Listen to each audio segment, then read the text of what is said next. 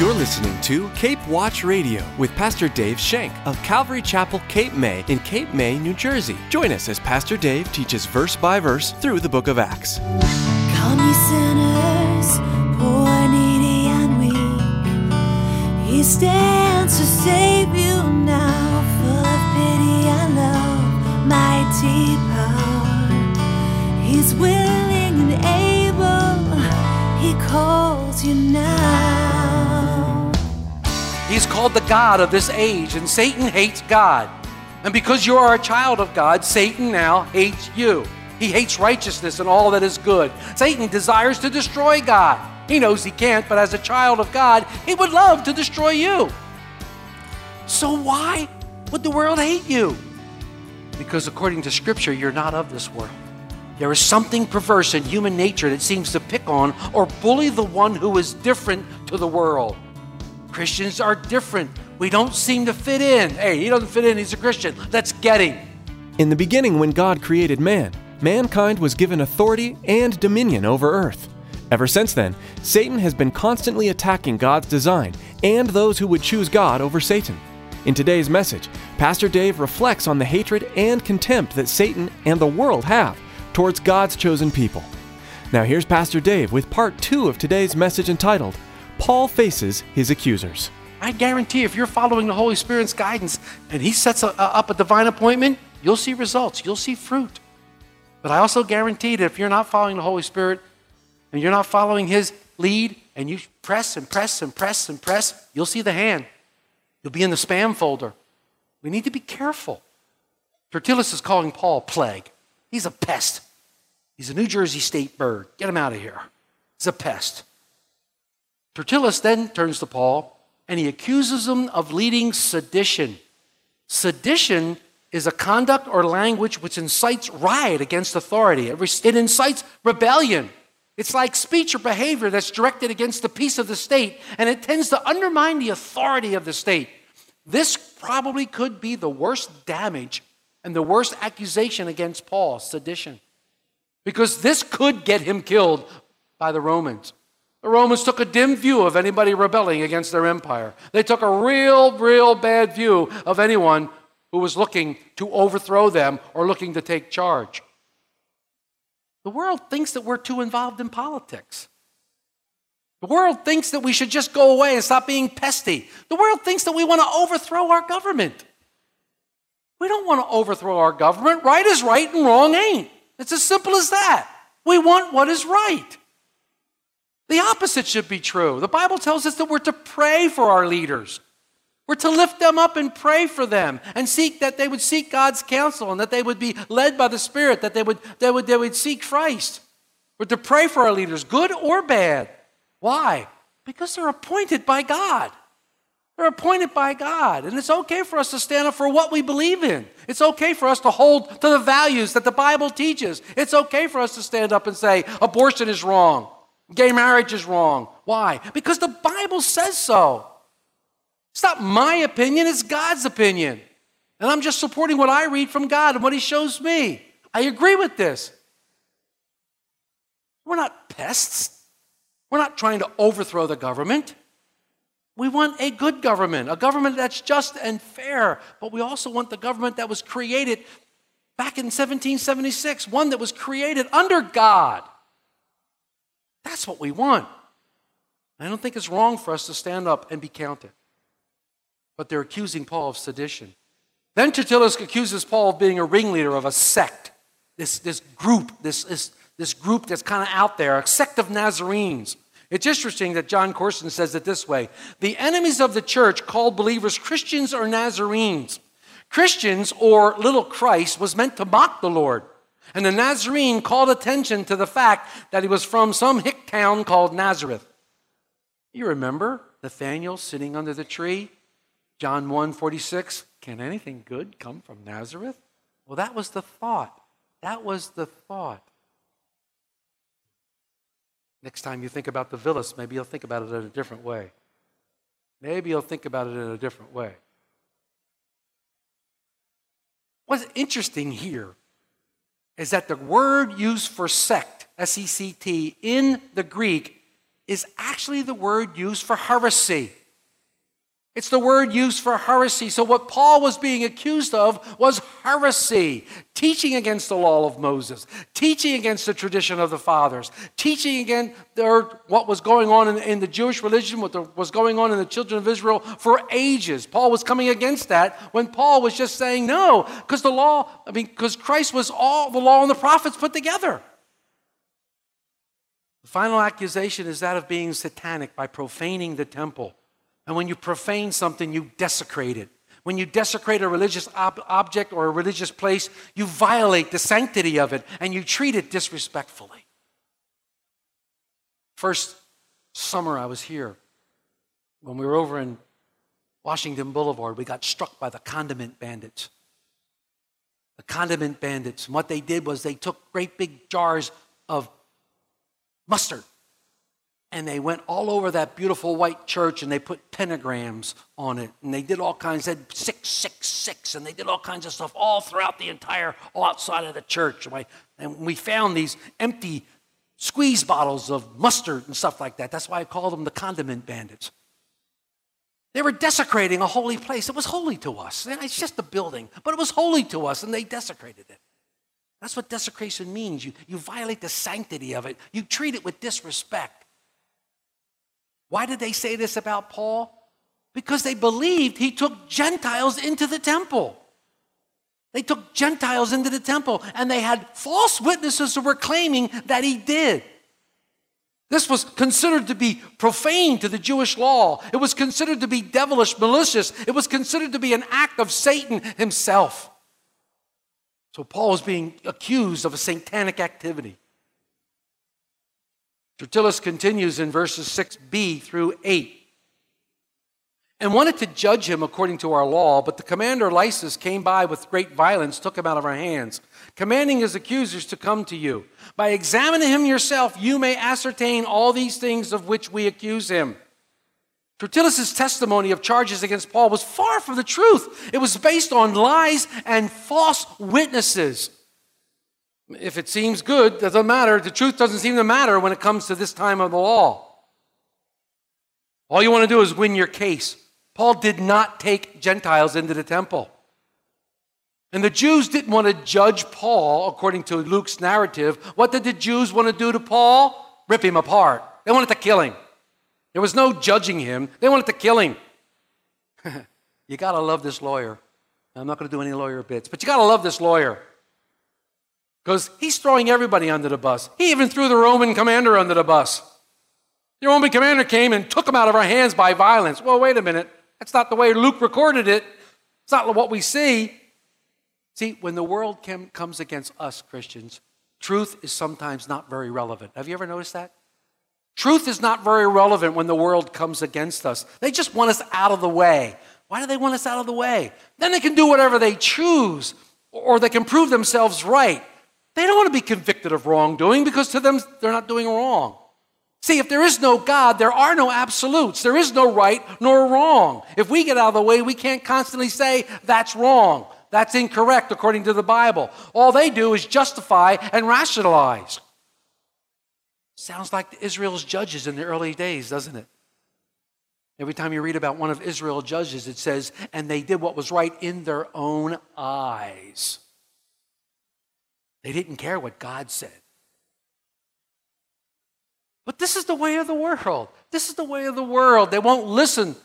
They won't listen. You know, Guzik makes an interesting statement speaking of Tertullus. He says, quote, significantly the same man who found it so easy to flatter finds it so easy to accuse with no evidence. The two almost always go together. Listen to this. The person who today flatters you will likely tomorrow accuse you behind your back. Ouch. Wow. And it's no surprise, as we look at the last verse here, it's no surprise that the high priest and all the men who came with him agreed to the charges and affirmed them to be true. Look at verse 9. And the Jews assented, maintaining that things were so. What else would you expect? Here the word assented actually means they joined in the attack. It reminds me of the old time trials and things like that. Over in England and stuff like that, where they would have these sticks and things, and when something was going their way, they'd pound on the floor and they'd go, here, here, here, here. I can see these guys going, yeah, go get them, Tertullus. Yeah, we agree. Yeah, they're all joining together. But, these accusations that were made against Paul could very well be made against Christians today. And unfortunately, they are at times. The world hates us. We're in the way. But should this surprise us? If you're a Bible scholar, you know that Jesus predicted this in John 15:18. He said, if the world hates you, you know that it hated me before it hated you. So you might ask the question, why does the world hate us? Well, because it hated Jesus. But why? Well, like it or not, believe it or not, Satan is in control of the world. He's called the God of this age, and Satan hates God. And because you are a child of God, Satan now hates you. He hates righteousness and all that is good. Satan desires to destroy God. He knows he can't, but as a child of God, he would love to destroy you. So why would the world hate you? Because according to Scripture, you're not of this world. There is something perverse in human nature that seems to pick on or bully the one who is different to the world. Christians are different. We don't seem to fit in. Hey, he doesn't fit in. He's a Christian. Let's get him. You don't believe me? Go to any playground in the world and watch little kids. Any playground in the world and watch little kids. They'll find the one who's a misfit. They'll find the one who doesn't fit in, and they'll pick on this person unmercifully, especially in the middle school age. As a school teacher, I've seen it for years and years and years and years. Finding the weak one and going after them. That's what we love to do. I mean, if you're comfortable or feel at home in the world, I think that you should carefully examine your relationship with God. If you feel at home in the world and you're comfortable in it, you need to examine your relationship with the Lord. Jesus said, I am not of this world in John 8:23.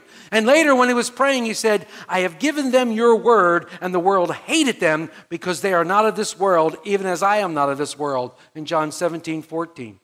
So the world hates you because the world identifies you with Jesus, and they hated Jesus. Why did they hate Jesus? Well, they hated him because of the things he said to them. He exposed their hypocrisy. He took the mask off their sin. He condemned the things they loved, the earthly, sensual things. He declared that the path to true happiness is through self-denial, not self-indulgence. They hated him because they really hated God the Father. Jesus said in John 15:23, he that hates me hates my Father as well. Jesus represented the Father, and both in the words and in the things he did. In giving them the words of the Father and doing them the works of the Father, it stirred up their ungodly wrath against them. It's the same is true of the world we live. When we do something godly, when we do something, it stirs up their wrath because they hate God and they don't want any part of him. I mean, prior coming to Jesus, we all had and could plead guilty of ignorance. We're ignorant. But now that the Word of God has been taught and we've seen the work of God, there's no more excuse for ungodly lifestyles. There's no more excuses in our lives. As exposed as sinners and rank hypocrites, some people hate the light that's exposed to them and they want to distinguish the light. Hence, how many times did they try to kill Jesus? And now you are standing in Jesus' stead. We're standing in Jesus' stead before them, and we declare the word of God for them. And in you, we manifest the work of God. It's worked, and they see it, and they hate us. They hate us because they want to destroy us, just like they destroyed him. So let's look at some things. But I want to be accepted. I want to be liked by the world. I want to be accepted by all my friends. Well, great. And if you improve of all the ungodly speech and if your actions of the wicked, they will love you. You will be hailed as a wonderful person. If you compromise your faith and go against the word of God, you will be welcomed into their fold. They will love you. They will think you're great. If you laugh at their filthy jokes and their suggestive innuendos and maybe share a few of your own, you'll be one of the guys. They'll love you completely. You know, James didn't fool around. James didn't miss words in James 4:4. Do you not know that friendship with the world is enmity with God?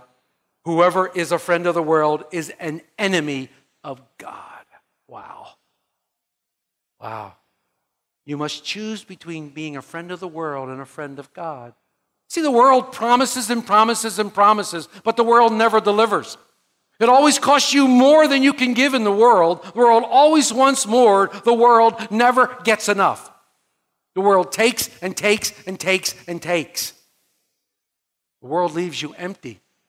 The world leaves you restless. The world leaves you naked. The world leaves you poor. But Jesus said, come to me. He said, come to me in your poverty and I'm going to make you rich. Come to me in your nakedness and I will clothe you with righteousness. Come to me empty and I will fill you up. Come to me restless and I will give you rest. Jesus gives to us what the world can't give. Jesus gives to us hope, the hope of eternal life, the hope of the forgiveness of sin, the hope of everlasting peace. Jesus has come to give us life. And in these same verses, in John 15, Jesus says to him one of these precious, precious statements at all. You've not chosen me, but I chose you.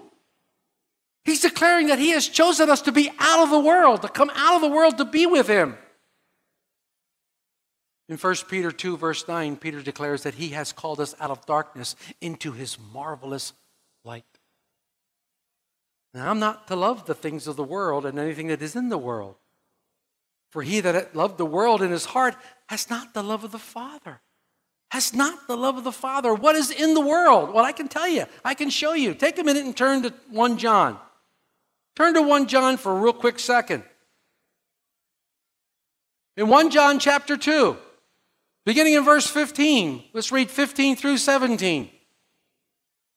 The apostle is speaking now. He says in verse 15 of chapter 2, 1 John, do not love the world or the things in the world. If anyone loves the world, the love of the Father is not in him. For all that is in the world, the lust of the flesh, the lust of the eyes, and the pride of life, is not of the Father, but is of the world. And the world is passing away, the lust of it. And he who does the will of God abides forever.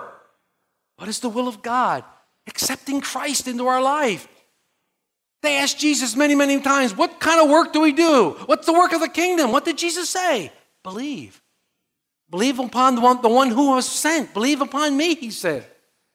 So we've been called out of this world by none other than Jesus Christ himself. He has called us out of the world. He's chosen us. Listen to these beautiful words in Psalm 40, verse 2. He also brought me up out of a horrible pit, out of the miry clay, and set my feet upon a rock and established my steps.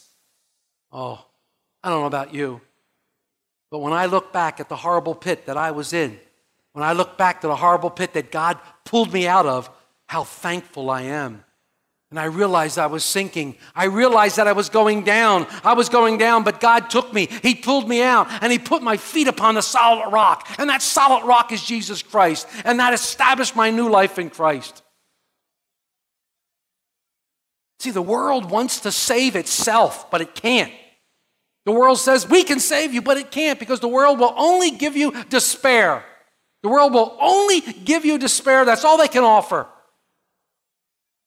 Only God can deliver you. But the world doesn't believe that. You can't stand in front of God on your own 2 feet. You must stand in front of God in Christ Jesus. Be recognized as a child of God because of your acceptance of Christ's sacrifice. You must stand in front of God in Jesus' righteousness, not your own righteousness, which is filthy rags. You stand in front of God in Christ. So don't despair. Look to Christ and live, for he is our deliverer. He is our deliverer. And as I struggled with this message, I was drawn to this beautiful hymn, this beautiful, precious hymn that was penned back in 1719 by a man named Isaac Watts. He wrote a series of poems, and they were entitled The Psalms of David. But in 1867, a man by the name of William B. Bradbury put one of them to music. He put one of them to music, and I need to end here. I need to share this with you, and I shan't sing it, although I tried to learn the verse. The title of it is I Waited Patiently for the Lord. Some of you may have heard this old hymn. What a gorgeous, beautiful hymn. Please listen to the words. I waited patiently for the Lord. He bowed to hear my cry. He saw me resting on his word and brought salvation nigh. He raised me from a horrid pit where morning long I lay, and from my bonds released my feet, deep bonds of miry clay. Firm on a rock he made me stand, and taught my cheerful tongue to praise the wonders of his hand in a new and thankful song. I'll spread his work of grace abroad. The saints with joy shall hear, and sinners learn to make my God their only hope and fear. How many are thy thoughts of love? Thy mercies, Lord, how great. We have not words nor hours enough, their numbers to repeat. When I'm afflicted, poor and low, and light and peace depart, my God beholds my heavy woe and bears me on his heart. Is that a glorious, glorious, glorious message of hope? When the world comes after us, and the world will, when the world accuses us of all sorts of things, including satanic behavior because we drink the blood and eat the body of Christ, when they accuse us of sedition, wanting to overthrow the government, when they accuse us of being a sect, and they accuse us of being pests because we have the message of eternal life, don't despair. Because God has called you. God has called you for such a time as this. He's called you out of his darkness. He has placed you in his marvelous light, and he has given you a message to carry to the world, a message of hope. Though the world will hate you, though the world will despise you and the world will come against you, there will be those who listen to the message with intent. And there will be those whose God has preordained, whose Spirit checkens their heart, and the Holy Spirit does a miraculous work in their lives, who will accept this message of hope and peace and become born again into a living hope. Don't despair, Christian. Don't despair. For the time will come when this world will pass away and be no more.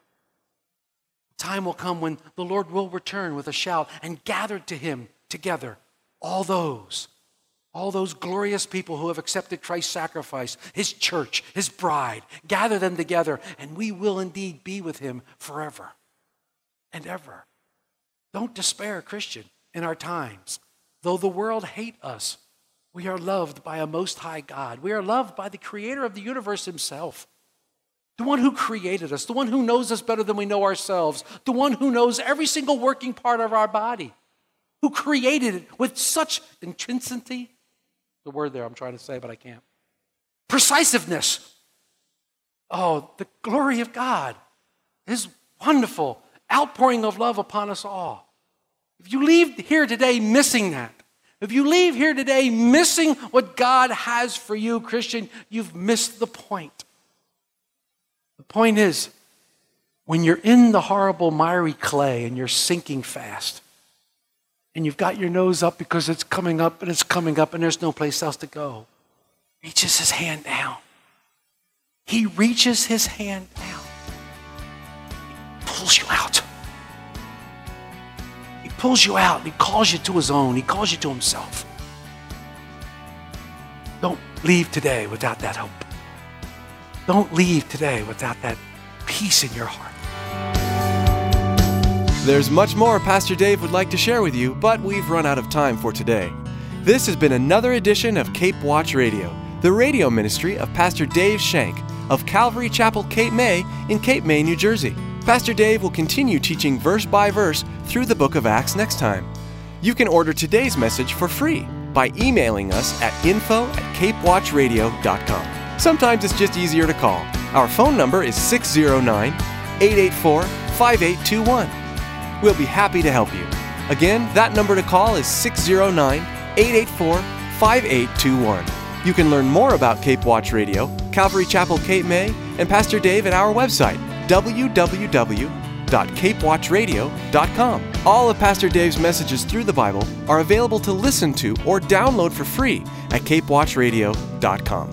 That's www.capewatchradio.com. You'll also find contact information, driving directions to the church, and details about activities and upcoming events on our website. You can also subscribe to the Cape Watch Radio podcast.